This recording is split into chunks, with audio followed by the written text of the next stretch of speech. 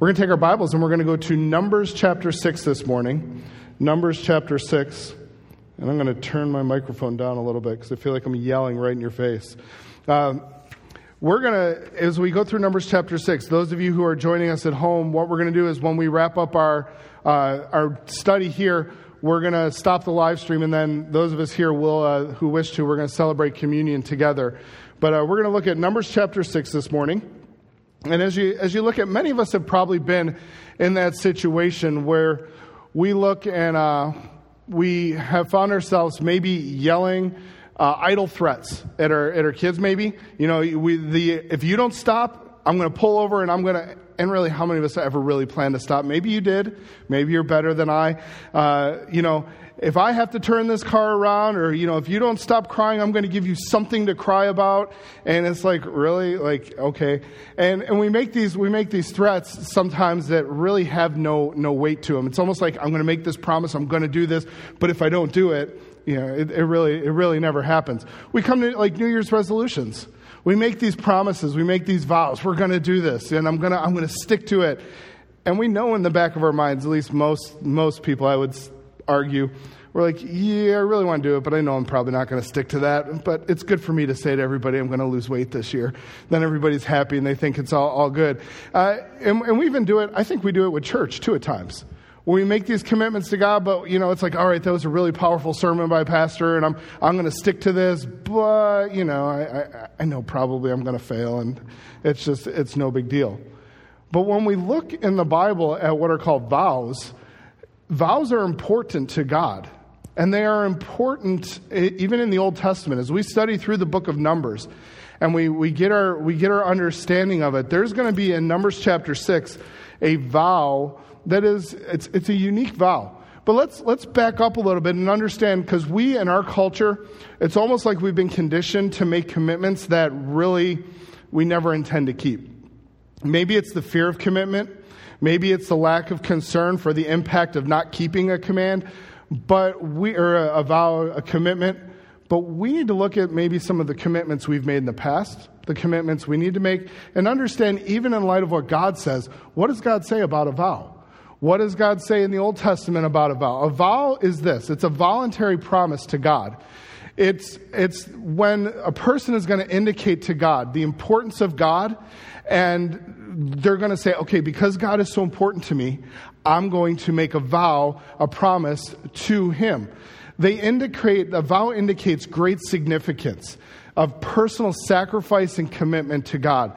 It is saying, God, I intend to do something, do this, whatever it is, for you, and it may be a great sacrifice to me. It may take a little bit out of my time or my money or my commitments to other areas, but because you are so great, God, I am going to follow through and do this commitment for you.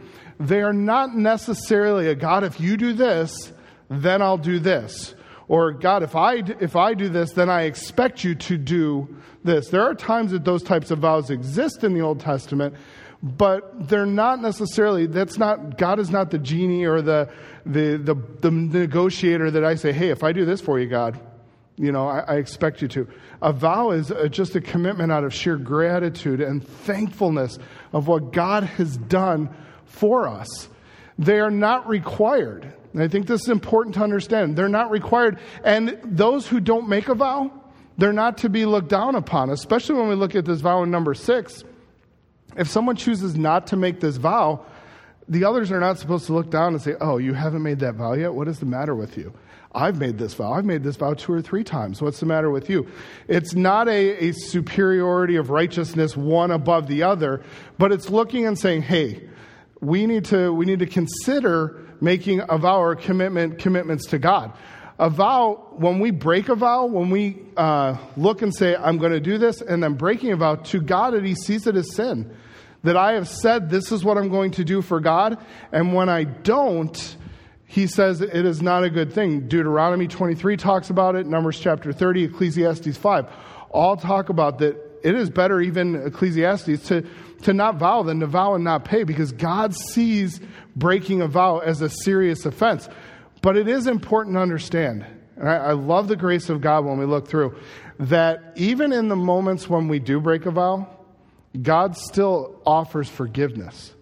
Now, I don't go into it looking and saying, well, God's going to forgive me, so I'll just try, and when I break it, it's no big deal. I intend to keep a vow when I make an oath or a promise to God that I intend to keep that. But if I don't, He will forgive me. But we need to remember that there still may be consequences. And there may be dire consequences for breaking the vow. And that happens throughout the Old Testament. And that's just a quick, because I don't want to spend the time looking at all those verses. You can go back and look them up later, because that just gives us a general overview of what a vow is in the Old Testament, how Old Testament believers saw a vow. So when they would choose to make it, they saw this as a very important spiritual step, an important spiritual dynamic in their life. So they said, okay, if we're going to do this, I'm going to keep it. And I'm going to do my best to keep it, because I don't want to offend God. I don't want to impact others for unrighteousness. I want to fulfill my vow to God. And so as we look at a vow, God thought, a great thought was going to be placed into making the vow, When they decided to make that vow, especially in this case, number 6, it wasn't just a flippant, no big deal, hey, everybody else is doing it, I'm just going to make this vow. But rather, it was something that there was thought. There was going to be dedication. There was going to be cost. And so because of all of those things, they said, hey, we're going to put some effort in. We're going to think about what we're going to enter into. Even Jesus reminds us, remember in Matthew chapter 5, he talks about not just flippantly making vows, or even the idea they were making vows and they weren't invoking God's name. The Pharisees were making vows based on everything other than God, because then they said, I don't have to keep it. But Jesus Christ says, no, you let your yes be yes, you let your no be no, you keep your commitment, you keep your vow. And so entering into a vow, entering into a commitment with God was not just a fly-by-night thing. It was a moment where they would think through, they would dedicate, they would be intentional about what they were going to do and how they were going to serve and dedicate to God. So when we get to Numbers chapter 6, we're going to come to this vow called the Nazirite vow. Now, when we think about the Nazirite vow, most of you probably instantly think, okay, we know of three main big Nazirites. Did anybody remember any of them? John the Baptist is highlighted. Who else? Samson. Samuel is another one. But there are other Nazirites, and there are other people who take a Nazirite vow, even in the Scripture. Now, we bring those out. And in fact, even with John the Baptist, he's not necessarily called a Nazirite, but based on his demeanor, based upon how he acts, and then even some of the early church fathers highlight the fact that John the Baptist was a Nazirite. Now, when we talk about a Nazirite is somebody who has made the Nazirite vow. It's important to understand. A Nazarene is someone who comes from Nazareth. There's a difference. Jesus Christ was a Nazarene. He was not a Nazirite. He may have taken a Nazirite vow at some point, but when we look at number 6, we're going to see that we know that Jesus drank grape juice. We know that he had fruit of the vine. We know, did he ever touch dead bodies? Okay, we know he did that. So that he would instantly be breaking his Nazirite vow if he had taken that. So we know that he was a Nazarene, and we know he wasn't a lifelong Nazirite. The lifelong Nazirites, those 3 individuals we talked about, they were unique. But Jesus Christ is a Nazarene, not a Nazirite. As we look at the Nazirite vow is a unique vow in the Old Testament. The portions of it, when we look through the text, there's going to be different statements about what they do. But he says, and God says to Moses in verse 1, and speak to Moses, saying, speak to the children of Israel, and say to them, when either man or woman shall separate themselves to vow a vow of a Nazirite, to separate themselves unto the Lord. That word, when it says vow a vow, some of your versions may have something a little bit different, where it talks about to take a special vow. It is a unique vow. The idea is, it's like a vow of vows. This is an intense commitment. It is a special vow that these individuals would make to God. And though parts of this vow are going to be seen throughout the Old Testament. For example, the priests were told that when you go to work in the tabernacle, we learned a few weeks ago in our study, you're not to be drinking the wine, you're not to be even potentially intoxicated. The Nazirite is even taken to another level. It says, don't even consume the fruit of the vine. Don't even consume the grapes, the raisins, the seeds. Don't have anything to do with that. So they're even a little bit more intense in what they are. There's conversations about not touching the dead, the unclean things in the Old Testament. And they're also with the Nazirite. But in the Nazirite vow, you have all three of these different dynamics. Those two plus the not cutting of the hair, you have it actually all in one. At one moment, not just doing one or the other. So it's an intensified, it's a unique vow. The vow is a voluntary vow.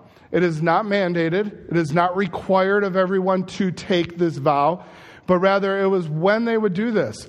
The priests were priests because they were priests by birth. The Levites were Levites because they were Levites by birth. The Nazirite becomes a Nazirite because of choice and consecration.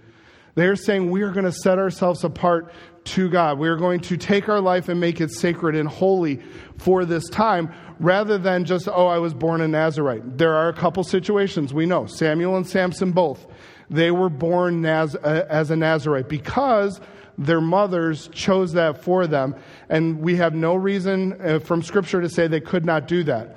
But it was not the common normal pattern that occurred. But in those cases, they did. The vow, the Nazirite does not have to take this vow. And what I mean by that is they don't have to continually take it for life. They can take it for a short time. It is there. Verse 2, it talks about when they vow the vow. So they could choose at any point in their life to vow it. And in fact, later on in the passage, we'll see that when the time comes and they finish the vow, down in verse 13, it says, and this is the law, when the days of his separation are fulfilled. So we know, even from verse 13, that it is not necessarily a lifelong vow. There was a time period for many individuals who took this vow, and they set it aside, and they said, okay, this is going to be the time period that we do it. The vow was personal. It was personal in the sense that it's voluntary, but also in the sense that it allows for any Israelite to express personally their devotion, his or her devotion to God. It wasn't mandated, but they could look, any individual, man, woman. Did you notice in verse 2? We only think of the men in Scripture, but verse 2 says that when a man or a woman takes this, it is a moment of consecration to say, out of my devotion to God's grace and God's goodness, I am going to set my life, maybe for an act of service, maybe for a specific time, in a specific way. I am going to set it apart personally to God. Now, it's something that each individual alone decides, and they can express it how they would like. For some of you, you may say, you know what, I need to make some commitments to God about my prayer life. It's really been bad, and I'm going to make some commitments. Or maybe it's a commitment to say I'm going to read the Scriptures more. Or a commitment to say I need to go through baptism, and there's a vow we make at baptism to set out to live for the Lord. But making commitments to God and saying, each of us, it may be in a different way. But I'm going to do something for God that says I'm going to express my love, my gratitude, my devotion for Him and to Him. And even though it's personal, the Nazirite vow was public. There was no way of getting around it. The Nazirite would look like Tom Hanks in Castaway. The hair is everywhere. It is just, you knew a Nazirite when they walked around. It wasn't like, I wonder if they are or if they're not. It was a personal vow, but it was a very public moment. The men would not cut their hair. It would continue to grow. Most of the commentators and early church writers talk about when a lady would take the Nazirite vow, she would choose not to adorn her hair. She would just let it go. She wouldn't be brushing it and combing it and keeping it. And some of you would I can't handle the fact that I couldn't see a hairdresser for 2 months during COVID here, and it was driving me nuts because my roots were showing. But they would just look and say, okay, because of my devotion to God, I'm going to demonstrate this in a public way. So even though it's personal, everybody knew that they were going through that. Everybody knew they were making that commitment, that devotion to God. It was also a costly vow. Now, it was costly personally, Because you remember down in verse number 7, when you look, it talks about, he shall not make himself unclean for his father or for his mother or for his brother or for his sister when they die. At personal cost, if their family member died while they were in the midst of taking the Nazirite vow, they didn't go to the funeral no matter who the relative was. That's a personal sacrifice. But the commitment is saying, I'm committed to God so much that even those who are close to me, they're second because God is first. And I'm going to commit, and I've made this vow, this commitment to God, and I'm going to do that even through that intense emotional distress. I'm going to separate myself because I'm separated unto God for this time. I'm not even going to make myself unclean because I'm separated to be holy unto the Lord. And so they would make that vow, and that's a personal cost. But there was also a monetary cost that occurred. If you notice down toward the end of the chapter, verses 9 through 17, this is the initial cost is if you were in a situation, verses 9 through 17 say, and if a man die very suddenly by him and has defiled the head of his consecration, then he shall shave his head in the days of cleansing. On the 7th day he shall shave it. On the 8th day he shall bring 2 turtle doves or 2 young pigeons to the priest to the door of the tabernacle. And he's going to have to bring an offering to the priest. Now in verses 9 and following, just the initial ones, it's really interesting that God in his grace allows the individual who goes through this unique situation. What it is the Nazarites going through life, they still would interact with people. Maybe they're by their father, talking to their father, and all of a sudden their father happens to just die of a heart attack. And right there in front of him. And because they've been in proximity to a dead body, we even saw that last week in chapter 5, because that happens, they are considered ceremonially, ritually unclean. So now because they're unclean, their Nazirite vow has been broken, but they did not do it intentionally. And God says, because of that, I will allow you to continue the vow, but he has some different responsibilities. He has to do the sacrifice. He has to go through the 8 days of cleansing. And then it even goes on a little bit further and says, you have to start it all over again. You have to start whatever your commitment of time was. In fact, there's in the Hebrew writings, one of the rabbis wrote about an Old Testament queen who took a 7-year Levitical Nazirite vow. And in the last week of her vow, one of her courtiers, one of her handmaids, died next to her. And she actually went through the ritual process and consecrated herself, had to consecrate herself to fulfill her vow to God for another 7 years as a Nazirite. Because the scriptures say that when you take this vow, he shall consecrate, verse 12, unto the Lord the days of his separation, and bring the lamb of the firstborn, shall bring the trespass offering, but the days that were before shall be lost because his separation was defiled. And so they would have to redo. So they understood when they made this commitment to God, when they made this vow for however long it was, it had to be 7 years. It could be a week, it could be 30 days, it could be whatever length they committed to this. Although most seem to think it's at least 30 days, because then you would start to definitely notice the unkept hair and all those different things. But they would have to commit to that. So you knew that going in, that there was a deep commitment and there was potential cost. And even when you finished the sacrifice, when the vow is fulfilled, verses 13 through 17 talk about what happens when the Nazirite has completed their vow. What do they do? How do they respond? And it talks about that they're going to bring all of these different offerings. They're going to bring them to the priest, verse 13. And this is the law of the Nazirite when the days of his separation are fulfilled, when they're complete. He shall be brought to the door of the tabernacle. He shall offer his offerings unto the Lord. One male lamb, the first year without blemish for a burnt offering. One female lamb, a ewe lamb for the first year without blemish for a sin offering, 1 ram without blemish for peace offering, and a basket of unleavened bread, fine cakes of flour mingled with oil, of wafers of unleavened bread, anointed with oil, and their meat offering, and their drink offering. And the priest shall bring them before the Lord, and shall offer his sin offering and his burnt offering, and shall offer the ram for sacrifice, and the peace offerings unto the Lord. And they're going to take the unleavened bread. All of those different sacrifices, the individual who consecrated themselves as a Nazirite was then responsible in order to fulfill his Nazirite vow or her Nazirite vow, had to bring those items to the priest, all for sacrifice, all as a dedication to God and a celebration, even at the end of saying, my time has been completed. We know even the celebration occurs because they're allowed back to have the fruit of the vine. Those moments are taken away. In fact, they take the hair and they shave off all the hair, it talks about in verse 18 and following. And they'll take that hair and then they burn it as an offering. I hate the smell of burnt hair. I don't know, like if you ever, accidentally burned, you open up the grill and everything singes and you smell, oh.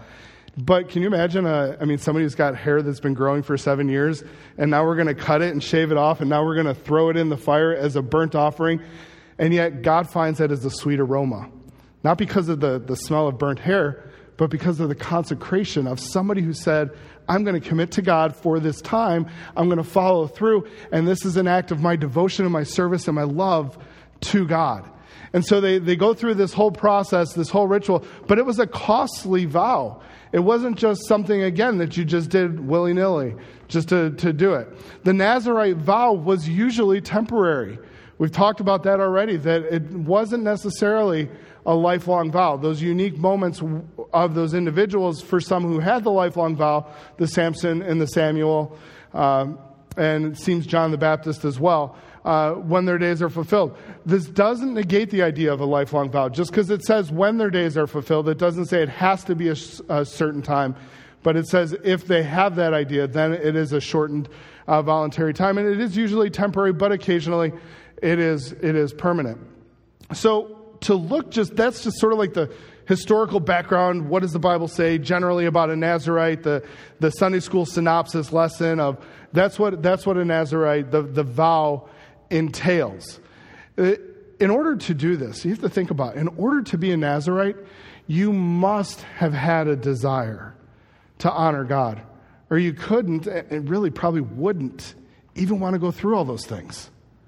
Why would I want to have to bring all those sacrifices if I really didn't desire and want to serve God? Why would I want to allow my hair to grow and to grow and to grow and not be able to take care of it? Why would I do that if I didn't care less about me and more about God? So there is this desire that the individuals had to say, no matter what is around, I'm going to serve God. I'm going to consecrate my life to Him. And to be a Nazirite, to honor God, you were required to express your devotion in an epic display of self-denial. We don't like self-denial, do we? I don't. I like self-indulgence. That's my sin nature. I want to enjoy indulging in anything I want to. And yet, when we look at the scriptures and we look at the Nazirite, it is an epic display for the Nazirite of self-denial to not be drinking or be involved with anything from the fruit of the vine, to not cut your hair or to adorn your hair, to not potentially have to go to a family with a dead loved one, a funeral, to be away from that, to separate myself from uncleanness because I'm separating myself to God. And yet, individuals continually took this vow throughout history. Why? Because they desired God, they wanted to respect Him, and they wanted to show their devotion to God. Do you remember, many of you, maybe you don't, some of you may, you remember Bullwinkle, Rocky and Bullwinkle, and they would have those Mr. Know-It-All segments where, Bullwinkle would act like he knows everything, and everything would be, and he would give like the most ludicrous reasons for, maybe how to swim and all these, and you knew it was not going to end well, but he always acted like he knew everything. I fear sometimes when I've taught or thought about the Nazirites, I've been like this Mr. Know-It-All. I've thought like, okay, it was always a lifetime vow, and it was only for men. And yet it's just about, it had to be just specific service to God. Or that we look and we say, well, it was only for special select individuals. And yet, when I look through this passage, all that's false. A man or a woman could take it. It didn't necessarily have to be for a lifetime. It could be a shortened time where one of us would say, okay, I want to dedicate my life, consecrate an area of my life to God. That's what they were doing. And so when I look at the Nazirite vow, when I start to try and say, okay, how is this going to start relating to us? Because I'm not here today to tell you, all right, everybody, let's start growing our hair out and let's let it fly and, no more. You can't have any grape juice, even though we're going to take communion. Don't touch anything from the grapes today. We're not going to jump to that. But what does the Nazirite vow, what does it start to entail? The vow allows, opposite of what I knew, here's some just interesting tidbits that really stuck with me. The vow allows for lay people to be priestly, really, for both men and women to voluntarily serve the Lord. It was times of dedication. They could act in a priestly way, even though they weren't from the tribe or the family of Aaron. They could be serving and dedicated like those in the tribe of Levi, even though they weren't a Levite. They could voluntarily serve, man or woman, anyone could. The vow allows ordinary Israelites to express their love to God and their gratitude to God practically. We don't have in scriptures all of the different ways that people took Nazirite vows. You can go back and read some of the different Jewish writings on how they would serve, some would dedicate, some of the ladies would dedicate to come to the front of the tabernacle and to sing and to be present to help serve and to clean in the temples. And they would do those different types of things. But they would choose to do areas where they could say, I'm doing this, and I'm doing this because of my love and my gratitude for my God. Because He has done so much wonderful and gracious things for me, I want to respond in gratitude to Him. And this vow separated the Nazirite to the Lord. You're going to see in the passage down in verse 2, verse 8, it talks about that they were separated, they separate themselves unto the Lord. Verse number 8, all the days of His separation, He is holy unto the Lord. It is that act of consecration. When we say consecrated, it has that idea of to make sacred, to take an area of my life, to take a time period in my life, to take these moments or acts and say, I'm going to separate this as holy unto the Lord. Maybe it's practically in saying, I'm going to separate my time, my entertainment for the next month specifically to the Lord. I'm going to use that time maybe to read some extra scripture or to watch some really good Christian movies, but I'm going to separate that. I'm going to separate my time over the next weeks to say maybe there's some different things. Maybe there's some projects outside that needs to be done at the church, pastors, or anything I could do. Or in the future, looking and saying when all COVID is finally done and over with, to say I'm going to find a way to truly show God in my life that I am consecrated to Him. And I'm going to make this a dedicated commitment and an effort to honor Him, to separate, to make an area of my life sacred to Him. When this vow separated, the people could now be priestly. You can look and you can see the parallels between what the priest was required to do and even what the Nazirite was able to do. And the active lay person, the ordinary person in Israel, which we would have all been, we would have had the opportunity to look and to act and to serve God, not in the full ways that a priest could, but in a very priestly, dedicated way. It was an opportunity for people to be devoted to God and dedicated to God's service, to look and to say, I'm going to choose, however it is, to serve God. And consecration, I think this is really important. It's possible for every Israelite. And even for us, we look and say, being holy is so difficult. In an unholy world, it is hard, and yet God calls us to be holy. He says, make yourselves, separate yourselves, be distinct from the world, be different. Not to have a discipleship in our life that just wants to be like the world, but to look and say, the scriptures call me to a uniqueness. They call me to a peculiarity. They call me to a difference, to live in a way that honors and glorifies God by being separate, by people knowing that, oh, wow, there's a Christian. How do we know that? Oh, by the way they speak, the way they talk, the way they think, their philosophy of life, the way that they conduct themselves, the way that they serve people. There's just something about them. I see the love of Christ in their life and the way they act. But to consecrate ourselves even today, just like it was for the Israelite, it's possible for us to be able to do that. The vow, when we think about even for us as Christians, what vows do we make? There are vows that we have made. And how do we do that? As we make those vows before God, have we kept them? Have we been honoring our baptismal vow when we stand up here and we say, I want to set out to live for the Lord. I want to, by faith, I want to walk because of the grace of God. I want to set out to live by faith. And we make that commitment and then we just go and we live our own way.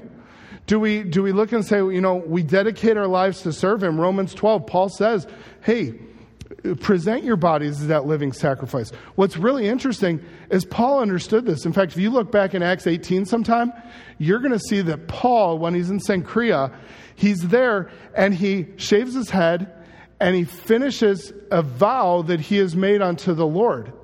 He's taken a Nazaritic vow. He has to shave his head. He's going to do that. And then later on, when he gets back to Jerusalem, he brings it and he actually needs people to help him because he can't afford the final sacrifices because there's so much. And he asks individuals in Acts 24 to help him finish up that sacrifice. But Paul makes that commitment. So when he says to present your body as a living sacrifice, he very well understands this idea of consecration in our lives. When we've taken our marriage vows, have we upheld them? Have we been faithful to love and to cherish in sickness and in health, for rich or for poor? Whatever your vows were, maybe you wrote your own. But those vows, as we make them, I know when I do it at weddings and I know when Pastor does, we talk about, you're going to make this vow. You're making it not just to each other, but you're making it to God and you're making it before these people here as witnesses. But those vows are made to God. How are we doing on that? Our giving vows, when we've committed to the Lord that I'm going to give in my tithe, in my offering, and then it gets tight and we say, okay, God, how do we do with that?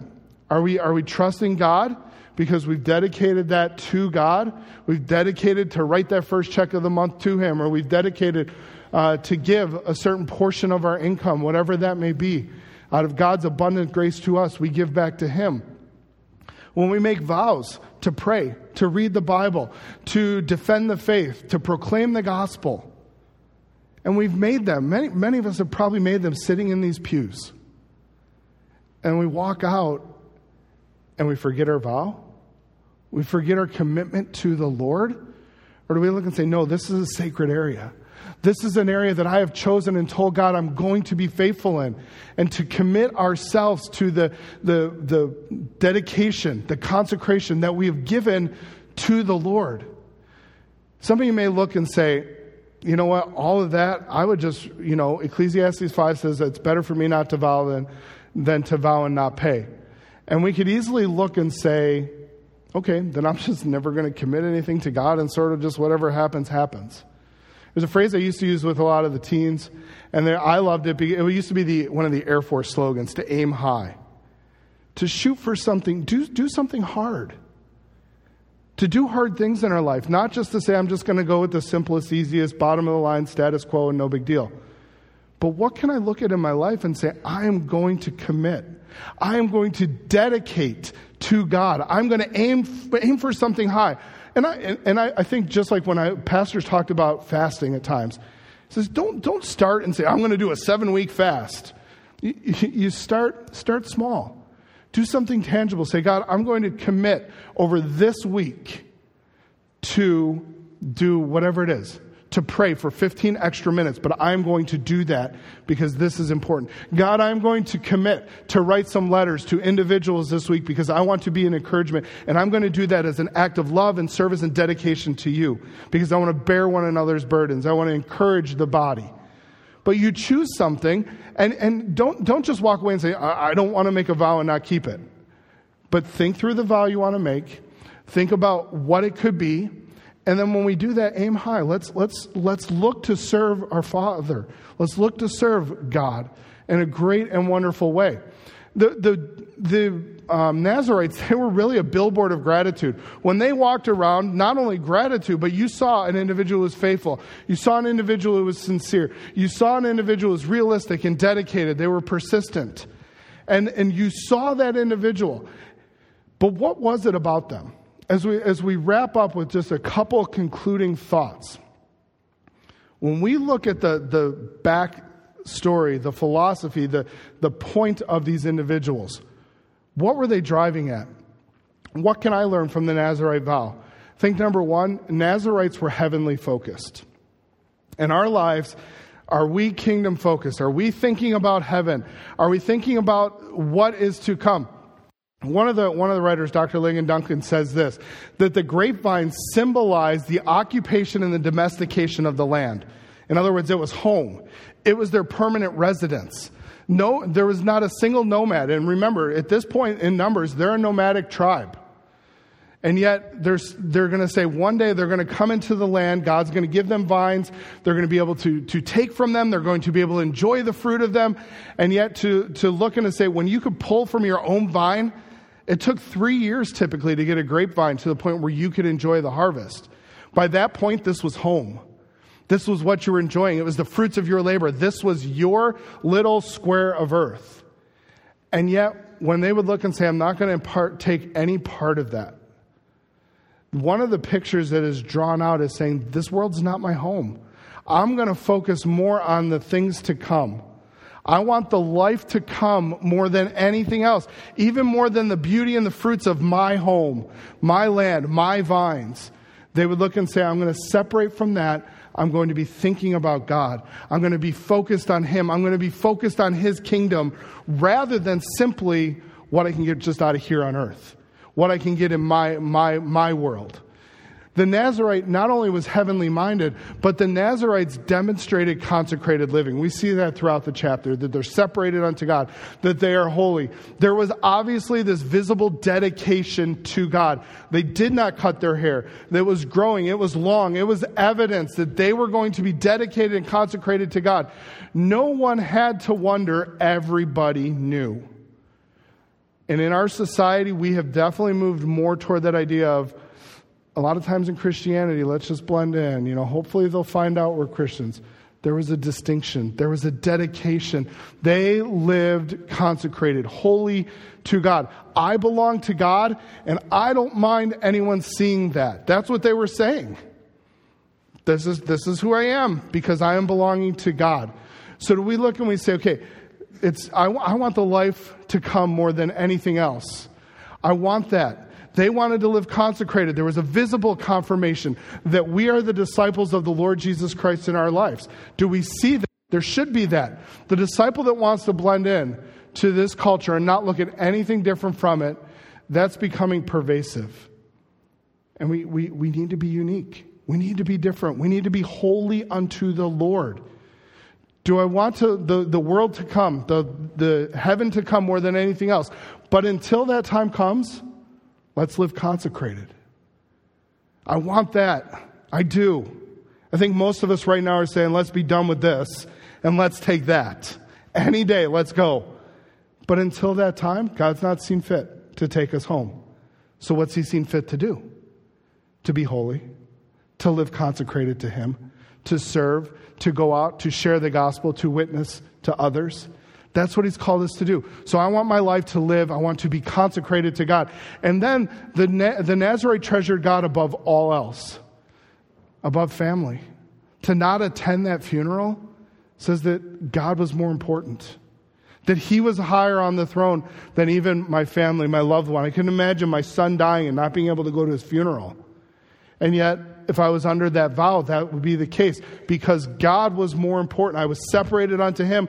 I can't come in contact and become unclean and unholy during my commitment to God, because God was above all. The point is that God is the most important to me. He is more important to me than anyone, anything in this world. And we proclaim that often in our lives, but how is that evidenced in our life? We need to be living it out. The Nazirites were that billboard. They screamed out, I'm living for God. I am dedicated. I am consecrated. I am separated to Him. So I look at the Nazirite. There should be an evident priority in our lives. Again, manifested how? By our choices, by our thinking, by our conduct, by our life. All of these areas should be manifested through this. How do people know that I treasure God? How do people know that I am looking forward to heaven? How do people know that I am consecrated unto God? What choices I make, how I think, my conduct in life, how I act. That's what they see. That's what they know. That's what they hear. And they ought to know that I treasure God above else. I want to live for God because God is my treasure. Because that is who He is.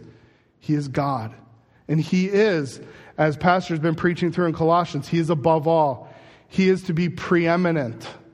Because He is that, I faithfully serve. He is the one I treasure.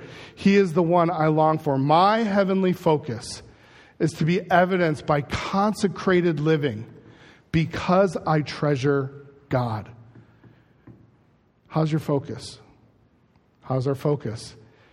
Even as we look to Jesus Christ, think about it. Did He not display that heavenly focus? Did He not look when He's in the garden and He's looking and saying, I'm going to do the Father's will? He submits. He understood the plan. He understood what was happening. And yet, in all of that, He still willingly gave His life because He knew it was the Father's will to give His life. Why? Because He understood about heaven. He understood that for us to be able to enter into heaven, He would have to die and shed His blood for us. He demonstrated this very clearly, that He would consecrate His life for a heavenly purpose, for heavenly goals. So even as we come to communion in a few moments here this morning, we think about it. It is it's a time of reflection, a time of remembrance. For some of you watching on live stream, you may be coming in a little bit later to observe communion with us as well. It helps us to reflect on the fact that Christ lived this way. He lived dedicated to the Father. He lived dedicated to a heavenly purpose and consecrated a holy life because God, the Father, was above all. Because He submitted to the Father's ways. And even for us today, as we think about that, what area of life, what practical way maybe can we give ourselves to Jesus Christ? Not quick vows today.